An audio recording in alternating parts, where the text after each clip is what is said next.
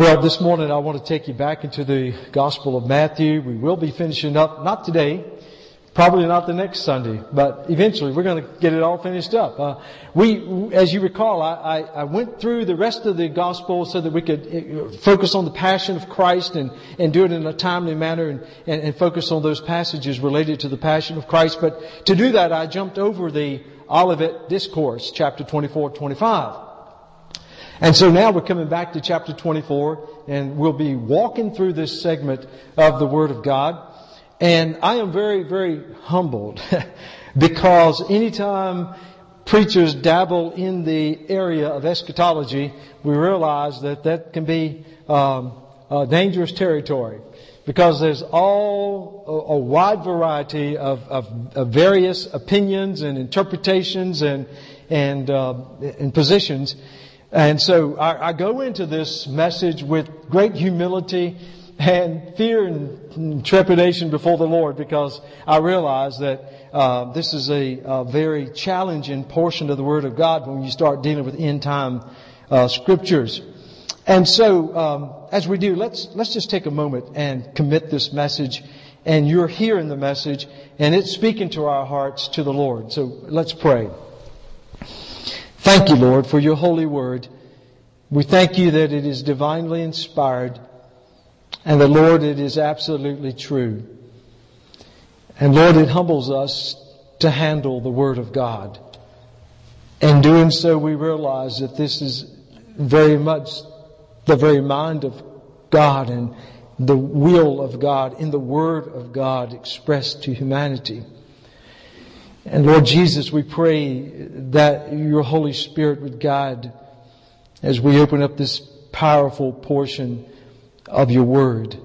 I pray, Lord, that you will hold me up as I preach this segment. And Lord, I pray that you hide me humbly behind the cross, that you be in the forefront, that the message that you want your people to hear and to contemplate and by faith to integrate into their lives, Lord, that you will do that by the work of your Holy Spirit here today.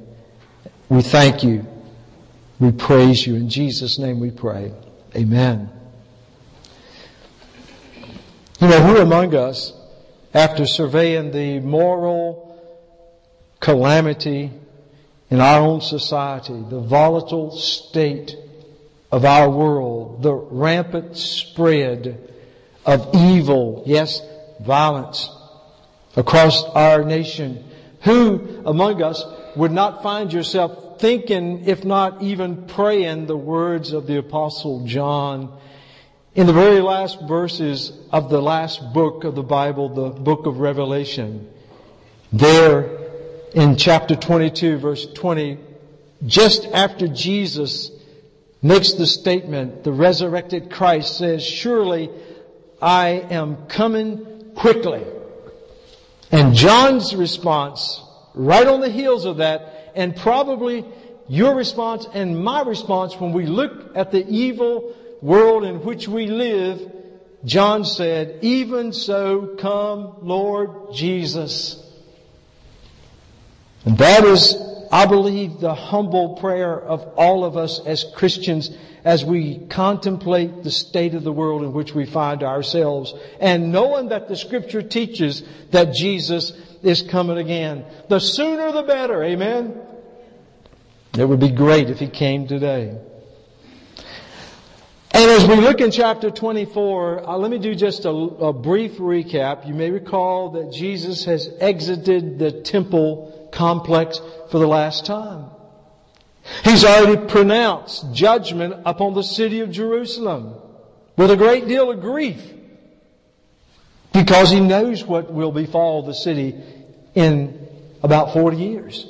40 years from that time, as the Romans come in to destroy the city of Jerusalem.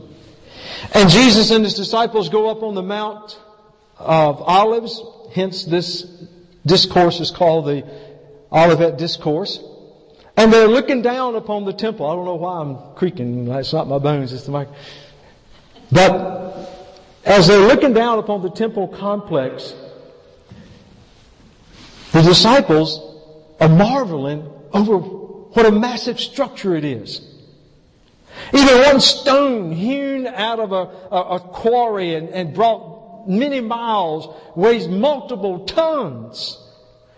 And it's a beautiful structure. It's a magnificent structure. Historians say that the temple of the Jewish people to their God was indeed one of the great wonders of the world. And so they're just marveling over the temple. In fact, Mark says in chapter 13 of his gospel rendition, the disciples are saying to Jesus, "Teacher, see what manner of stones, what buildings are here. Just look at this beautiful complex, Jesus." And in chapter 24, Jesus says in verse 2, in response to them, "Do you not see all these things? Assuredly, I say to you, not one stone shall be left here upon another that shall not be thrown down." And that shocked them.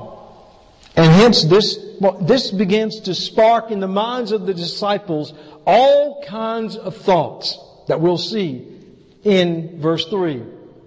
Because it says, as Jesus sat on the Mount of Olives, the disciples came to Him privately. So you've got the inner circle. They're huddling up around the Lord. He said something that has caught their attention.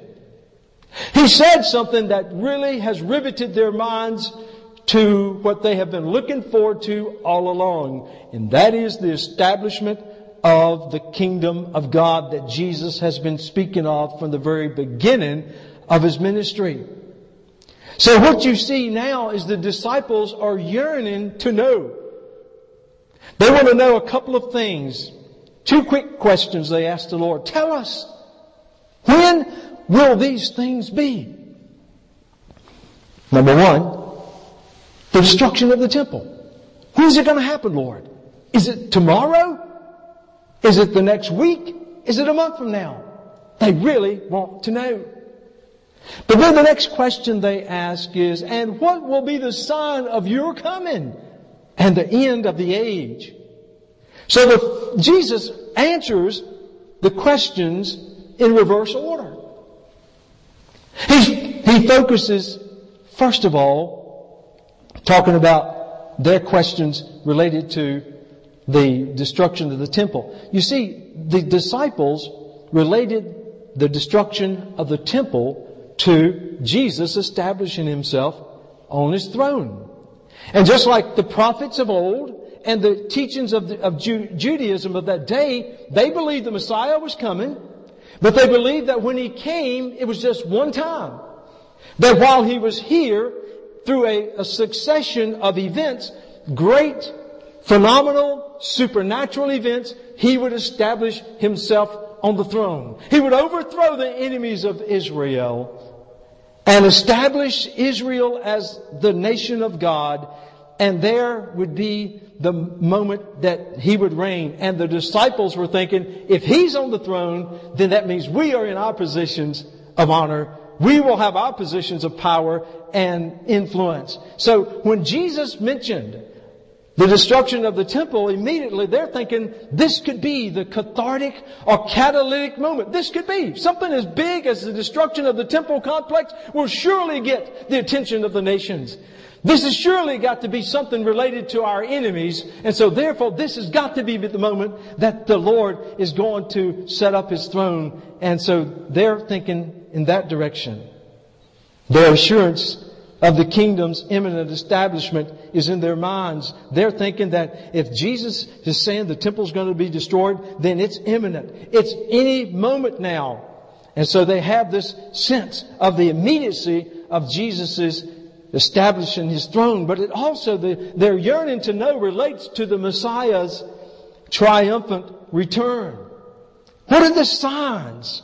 What are the signs here, Lord, that You are going to establish things right now? That You'll return as a king, maybe in a couple of days, maybe in a month, but surely there are some signs. And it's interesting that the disciples missed a key clue early in the ministry of Jesus. Holds a place there in Matthew's Gospel and go over to the Gospel of Luke in chapter 4. You may recall that as Jesus visiting in a local synagogue in his hometown, Jesus was handed the scroll of the prophet Isaiah. And in chapter 4 of Luke's Gospel, Jesus is reading out of the book of Isaiah. And I went back, and you can too. You can hold your place in Luke chapter 4 and hold your place in Matthew 24. And you can even turn back to Isaiah chapter 61 and see the original context from which Jesus is reading. But while you were looking at Luke chapter 4, Jesus read these words about the Spirit of the Lord is upon me because He has anointed me to preach the gospel to the poor. He has sent me to heal the brokenhearted, to preach deliverance to the captives and recovery of sight to the blind, to set at liberty those who are oppressed, to preach the acceptable year of the Lord. And what did He do? He stopped. He closed the scroll. Handed it back. And He says, this day, this prophecy, this scripture is fulfilled before you. Now, if you look back in Isaiah chapter 61, Jesus stopped halfway through verse 2. As soon as it says to proclaim the acceptable year of the Lord, Jesus stopped reading because the very next statement in chapter 2 of Isaiah 61 goes on to say, and now it says, and the day of vengeance of our God to comfort all who mourn. Jesus stopped abruptly short of introducing the theme of the wrath of God, the judgment of God. Why? Because He knew in His ministry that He was coming twice.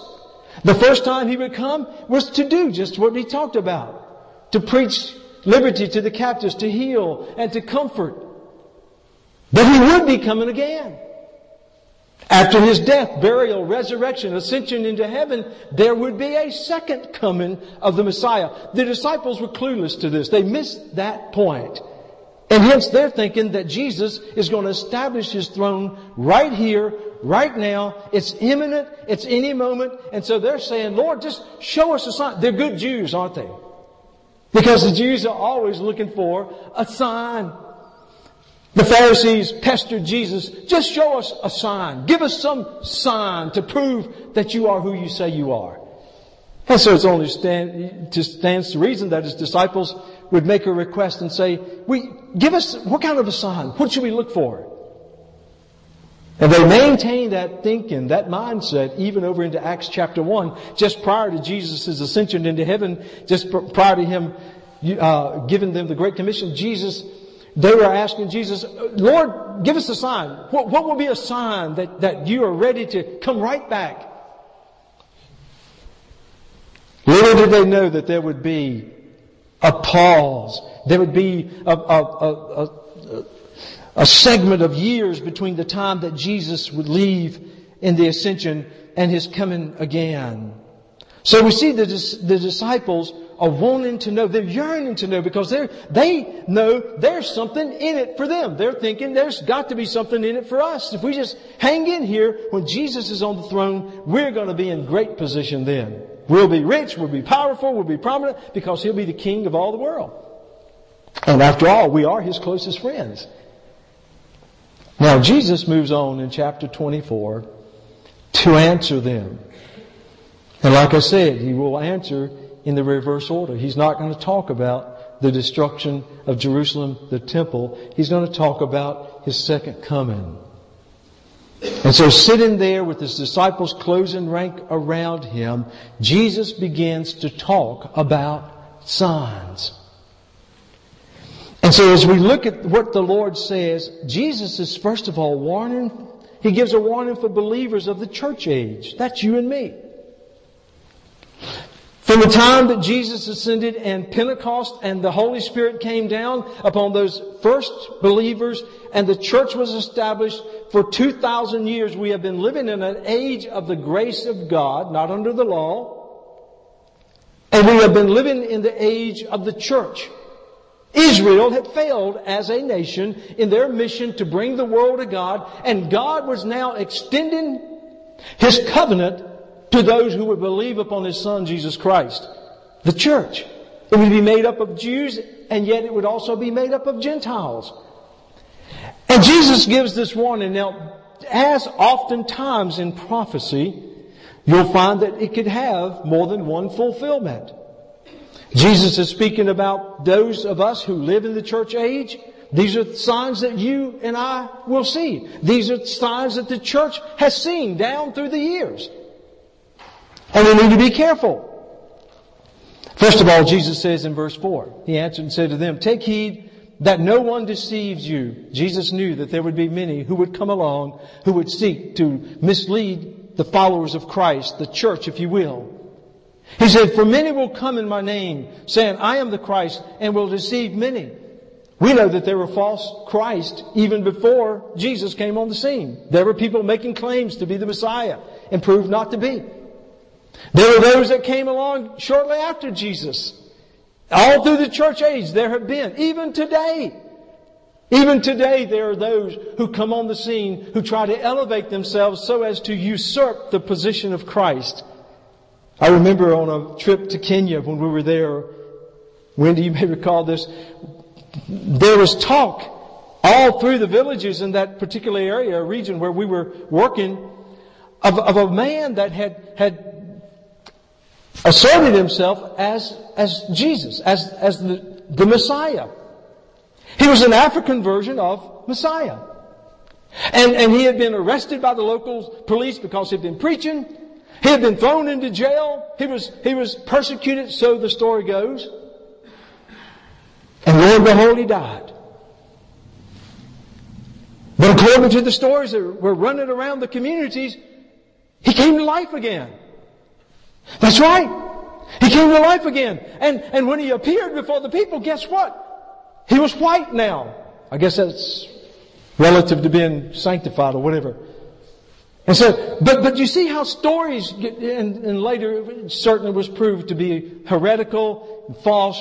But it was amazing how many people fell for that. And Jesus is warning. So these kinds of signs, Jesus is warning the people of. And if you look down through that, we'll just read down through. Jesus is saying, "And you will hear of wars and rumors of wars. See that you are not troubled, for all these things must come to pass. But the end is not yet. For nation will rise against nation and kingdom against kingdom, and there will be famines, pestilence, and earthquakes in various places."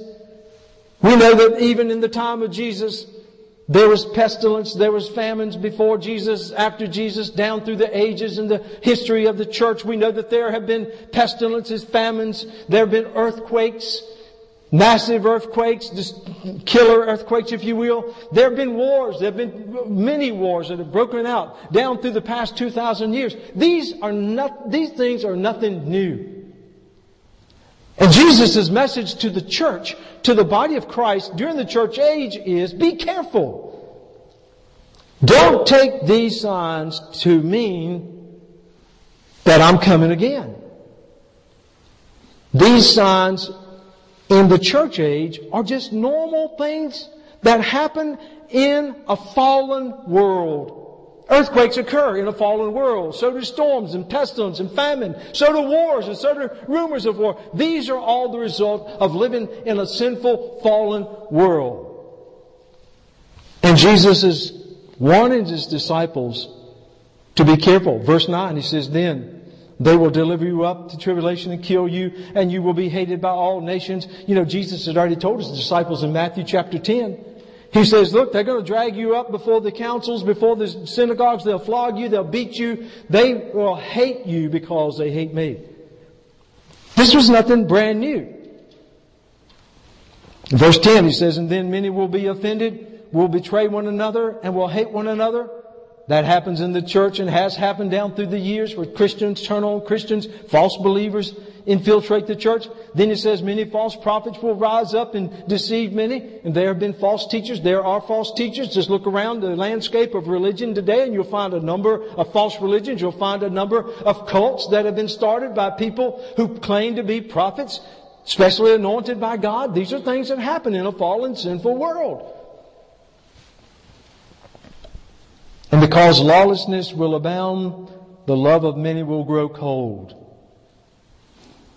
You know, it's hard to find true, sincere, loving people in a world as sinful and immoral and selfish and self-centered as our society is.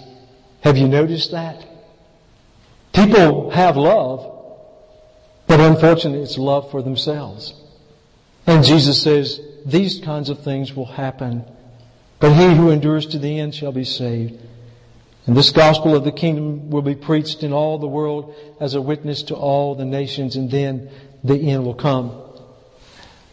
Jesus is saying, be careful, church. Be discerning, church. Don't be misled, church. Stay true to the Word. But then as you also consider that Jesus is warning, these prophecies, these signs are given to a group of believers who will be here during that time we know in the Scriptures as the Great Tribulation. A time in the Bible that the book of Daniel tells us. In fact, in chapter 12, let me go back there. Daniel speaks about this time that the world will endure. He says, at that time, Michael will stand up, and the great prince who stands watch over the sons of your people, and there shall be a time of trouble. This is Daniel chapter 12, verses 1. And there shall be a time of trouble such as never was since there was a nation, even to that time. And at that time your people shall be delivered, everyone who is found written in the book. So there will be a group of believers here on this earth who will be enduring great hardship according to the prophecies of the Word of God. And Jesus is also utilizing these words of warning. Everything that is there in chapter 24, beginning there with verse 4 and going down, if you think in terms of the intensification, these are normal things in the way we experience them, but during the Great Tribulation time, you will see that these things will be almost like birth pains. Look at what Paul says in 1 Thessalonians, talking about the end time. Paul's speaking here in 1 Thessalonians in chapter 5, talking of the day of the Lord, just before Jesus comes again, because there will be signs that will announce the return of Christ to the world. Jesus' second coming. And let me clarify that. When He comes and sets foot on this world, when He comes in power and in glory, when He comes with the agenda of bringing the wrath and judgment of God upon evil, and when He comes to establish His reign on the earth. Paul says in verse 5 of 1 Thessalonians chapter 5, verse 1, "But concerning the times and the seasons, brethren, you have no need that I should write you. For you yourselves know perfectly that the day of the Lord so comes as a thief in the night. And when they say peace and safety, then sudden destruction comes upon them, as labor pains upon a pregnant woman, and they shall not escape." Paul says, when the time comes, and the Great Tribulation time is beginning, he says, you will see these signs begin with the pattern of labor. Now, I don't stand before you to profess to be an expert in childbirth, though I was trained in the Lamaze technique with my sweet wife Jan, and she would attest that she never could have made it without me. But in the Lamaze process, the husband has an active role in eating snacks and encouraging his wife. And I did that very good, telling her how to breathe, but they gave me a very good point, a very good word of wisdom. They said, don't get within arm's reach of her. This sweet childbearing woman will become a vicious killer. And I remember at one point looking into her eyes as I'm saying, honey, breathe. You know, and she says, I believe in demon possession. But No, I'm just kidding. But anyway, I'm not an expert on birthing children. I'm like that little slave girl in Gone with the Wind. Lord, Miss Scarlett, I don't know nothing about birthing no babies. But I do know this, that the onset of labor pains comes at the very end of the pregnancy. The onset of labor pains begin somewhat gradual and then begin to build in their frequency and certainly in their intensity all the way up to the birth. And Paul is saying at that time, these signs will begin to occur and they will be with increasing frequency. They will begin with they will continue with great intensity. And so the signs that Jesus is speaking of there have their imminent or ultimate fulfillment in His second coming. I need to introduce you to yet another passage of Scripture in 1 Thessalonians. If you go over to chapter 4, 1 Thessalonians in chapter 4. Because what about the church? I believe that the church won't go through the tribulation period because the tribulation period is a time of God pouring out His wrath upon a sinful, rebellious, evil world. I believe that God will take care of the church. He will remove us from the scene. And so in chapter 4, 1 Thessalonians, verse 13, the Apostle Paul says, he's writing to the church at Thessalonica.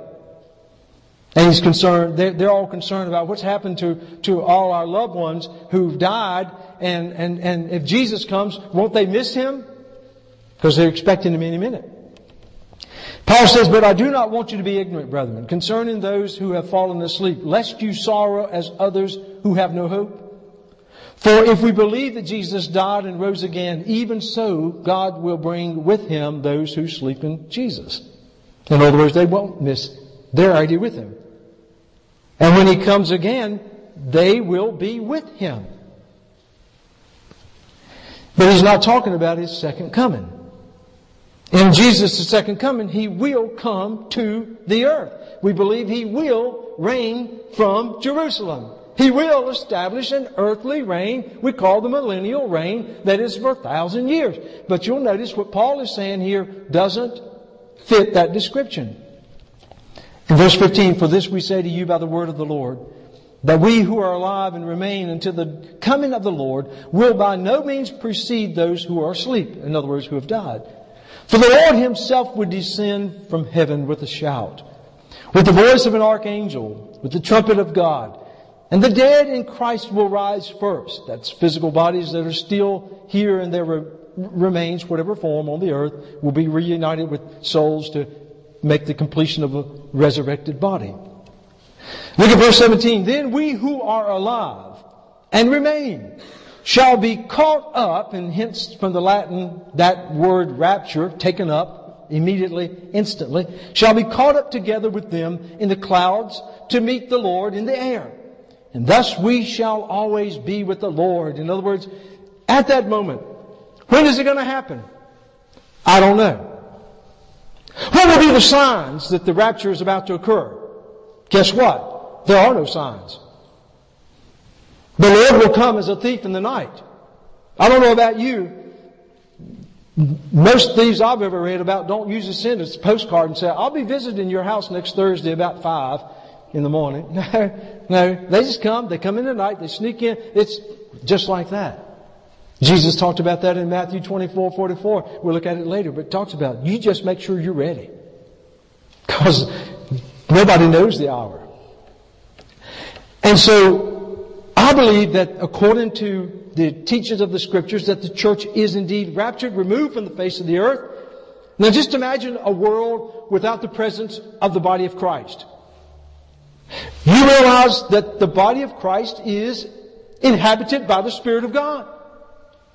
You multiply the presence and the power of the Spirit of God abiding in all the believers of all the Christian denominations that truly believe in Jesus Christ. And imagine all that removed from the face of the earth. And imagine the kind of world that leaves. If you think evil is running rampant today, ladies and gentlemen, what's left after the rapture sets the stage for the Great Tribulation. Because Satan will be unleashed like he's never been unleashed before. Powers of demons with powers, as the book of Revelation and the book of Daniel prophesy, will cause the average man or woman to shake in their boots and to tremble, to think this is going to actually happen. But let me just say this. I realize that this concept of the rapture is a relatively new concept in evangelical Christianity. I acknowledge that. I realize that some of the best, most solid biblical pastors and theologians in Christendom today don't share my interpretation on the rapture. And I fully respect that. That's why the statement by the 17th century theologian Rupertus Melodinus, who said, in essentials unity, in non-essentials liberty, and in all things love.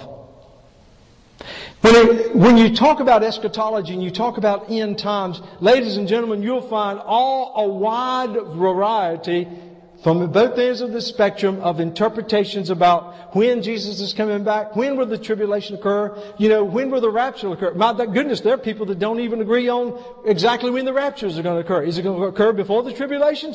Those are pre-tribs. Is it going to occur in the middle of the tribulation? Those are mid-tribs. Or post-trib. Then you have amillennials, premillennials. So I'm just saying, that's a sign, isn't it? I'm just saying that in humility, I present. This is my position with great respect and appreciation for those who don't maybe share my view. And I humbly concede to them that on our way up during the rapture, I promise I won't say I told you so. But what is Jesus saying here? What is Jesus saying here? He's saying that these will be prevalent, dynamic signs. You won't mistake the second coming of Jesus if you are on this earth. The rapture occurs instantaneously without warning. You don't know. Don't fall. That's why Jesus says, don't fall for these people who come and say, I'm the Christ. I'm the new Messiah. I'm the new modern version of Jesus. Jesus says, don't fall for the false prophets, because there will be plenty who are trying to say, oh yes, I have been given a revelation by God, and we've had these people. I remember back in 1988, some of you probably bought the little book that came out, a paperback. Some self-proclaimed theologian that worked out a formula based on all the teachings of prophecy, and he had done a numerical formula, and lo and behold, Jesus was going to come in the rapture in 1988. I knew that was a lie from the get-go. Because Jesus is not going to tell you when the rapture is going to occur. You better just be ready. That's Jesus' message to Christians. Don't be so concerned about looking for a date and looking for a sign and setting. The message for the church is just what He says, and we'll look at it in Matthew 24:44. He says, you just be ready. Doesn't that make sense? We should live our lives every day as if this would be the day the Lord would either call us home by death and we stand face to face with Him, or if He does rapture us. Listen, the main thing is you don't want Jesus to find you doing things that you would be ashamed for Him to see or to be aware of. Be ready. Be ready. But then as we look at the signs that signal His imminent return to the earth, the signs that foreshadow the church age in a smaller dimension will be intensified, like Paul was talking about. When these signs begin, and they will begin, when the church is removed, and that great period that Daniel was talking about there in Daniel chapter 12, that the world, he says, listen, the world has seen troubles, but in that day there will be troubles the world has never experienced, has never struggled through. Why? Because the wrath of righteous and holy God is going to be poured out upon sinful humanity. You're saying, well, Pastor, does that mean it's just going to be all lost, wicked people? No, miraculously people will be saved during the tribulation. Miraculously, the nation of Israel will come back to Christ. They will see Him as their true Messiah, just like prophesied by Zechariah and other prophets. Oh, but these will be hard times. These will be terribly dark times. And once the signs begin, they will be, as Paul said, just like the beginning of labor pains. They will begin mildly, but then they will increase in their frequency. They will increase in their intensity, and you will be hit one after another, after another, after another. If you go over, you don't have to turn now, but I preached through a series on Revelation and Daniel a few years ago, and in Revelation chapter 6 through 16, you find the judgment of God being poured out upon the earth with the seal judgments and the trumpet judgments and the bowl judgments. Terrible things. The world landscape will be obliterated. Third of the life in the sea will be destroyed. Human life, a big segment of human life will be wiped out. There will be, you just need to read it. Cataclysmic. Horrific. The magnitude of the destruction as God pours out His wrath upon this earth during that great tribulation time. And during that time, if you go back and look, Jesus said, during that time, like never before, there will be those false messiahs. There will be people coming on the scenes who are saying, turn to me, look to me, I'm the Christ, I'm the hope, I'm the one, I'm the deliverer. And Jesus is saying during that time also you will hear of wars. Listen, you think we have trouble now. You think there's international volatility today. In the Great Tribulation, there will be a great turning of nations against nations, kingdoms against kingdoms. There will be instability. There will be widespread war. And there will be rumors of war during that time like never seen before. Nations will rise up against nations, Jesus says, and kingdoms against kingdoms.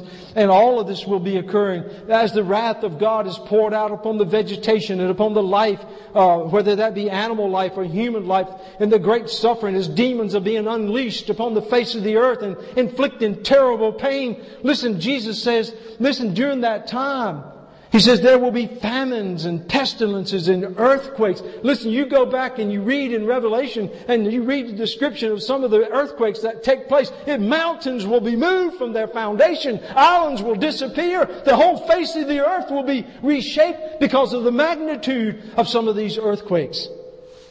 Meteors will be crashing in like mountains from space and just obliterating life as it crashes upon the earth like atomic bombs. And people will be enduring this. Jesus said during that time, what impact will this have upon those? Jesus said in verse 8, and these are the beginnings of sorrow. Oh, the world will experience a sorrow like they haven't experienced. But the amazing thing is with even the judgment of God being unleashed upon the earth, it'll be amazing how people's hearts will be so hardened against God, they won't turn to God. They will curse Him. They will reject Him even in that time. In verse 9, what about those who are in the church? Those who are believers at that point. In verse 9 in chapter 24, Jesus prophetically speaking of the time of the Great Tribulation, then they will deliver you up to tribulation and kill you, and you will be hated by all nations for my name's sake. Believers will be persecuted from the outside. If you're a believer, you will have a hard time living the Christian life in the midst of the world during the Great Tribulation. You think the church is persecuted today? Wait till the whole world turns on believers. The world will so despise and hate holy God that anyone representing God will be an automatic target. And He says in verse 10, and then many will be offended and will betray one another and will hate one another. There will be false believers in the midst of the flock. There will be people that are planted inside of the believers who will turn and they will betray the faithful. And then He has said in verse 11, then will many false prophets, they will rise up and deceive many. Think we got cults now? Think we've got false religions? During the Great Tribulation, Jesus is warning there will be widespread false religion. There will be a false religious church referred to in the prophecies of Revelation as the great harlot Babylon. False religion will be the mode of the day. And because, he says, and because lawlessness will abound, the love of many will grow cold. Living on the earth during the tribulation, during that time when the presence and the working of the Holy Spirit has been minimized, people's hearts will... You think people are loveless now. You think people are cold now. In that time, Jesus is speaking of prophetically. He says love will be an unfound quality unless you just happen to be fortunate enough to be in the midst of true believers. He says the love of many people will grow cold. But he who endures to the end shall be saved. Does that mean that you are saved by being faithful? Does that mean that Jesus is saying that you have to earn your way to salvation during the Great Tribulation? No. The same formula for salvation, justified, as Sister Marjorie sang about, justification, as we taught today. Listen, the only way to come to Christ to be saved is through faith, by the grace of God. So what is He saying? Jesus is saying that, listen, the times are going to be so hard, so trying, so difficult. It will be a time of testing. Only those who are truly followers of Christ will make it to the end. You're talking about a weeding out process. There will be plenty, just like today, who profess to have faith in the Lord Jesus Christ and to claim to be a part of the church. But my goodness, you let something happen. You let somebody get the feelings hurt. You let something disturbing happen. Man, they start departing.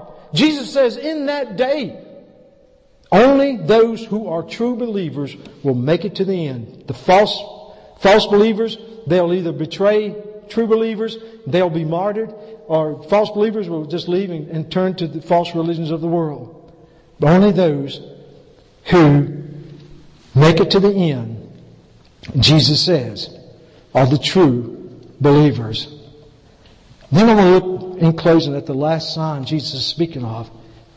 There in Matthew 24, verse 14. He says, and this gospel of the kingdom will be preached in all the world as a witness to all the nations, and then the end will come. You said, wait a minute, that can be a sign of now. And sometimes religious leaders and sometimes evangelical organizations will say, you know what? We're going to fulfill this sign.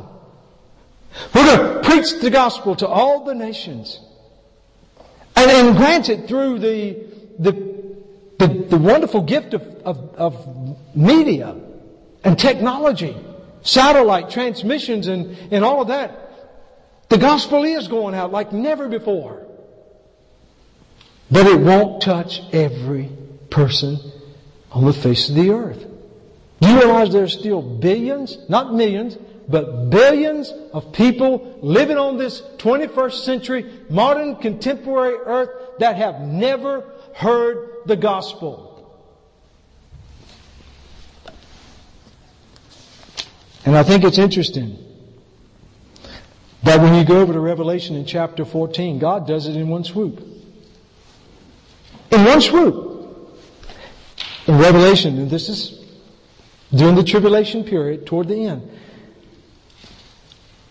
John, writing the Revelation, chapter 14, verse 6, he says, then I saw another angel flying in the midst of heaven, having the everlasting gospel to preach to those who dwell on the earth. To what? Every nation, tribe, tongue, and people, saying with a loud voice, fear God and give glory to Him, for the hour of His judgment has come, and worship Him who made heaven and earth and the sea and the springs of water. Who in their right mind would turn God down then? The gospel will be preached by one majestic angel, one majestic voice, able to be seen and heard by every living creature on the face of the earth. God is without fault. He will be without fault.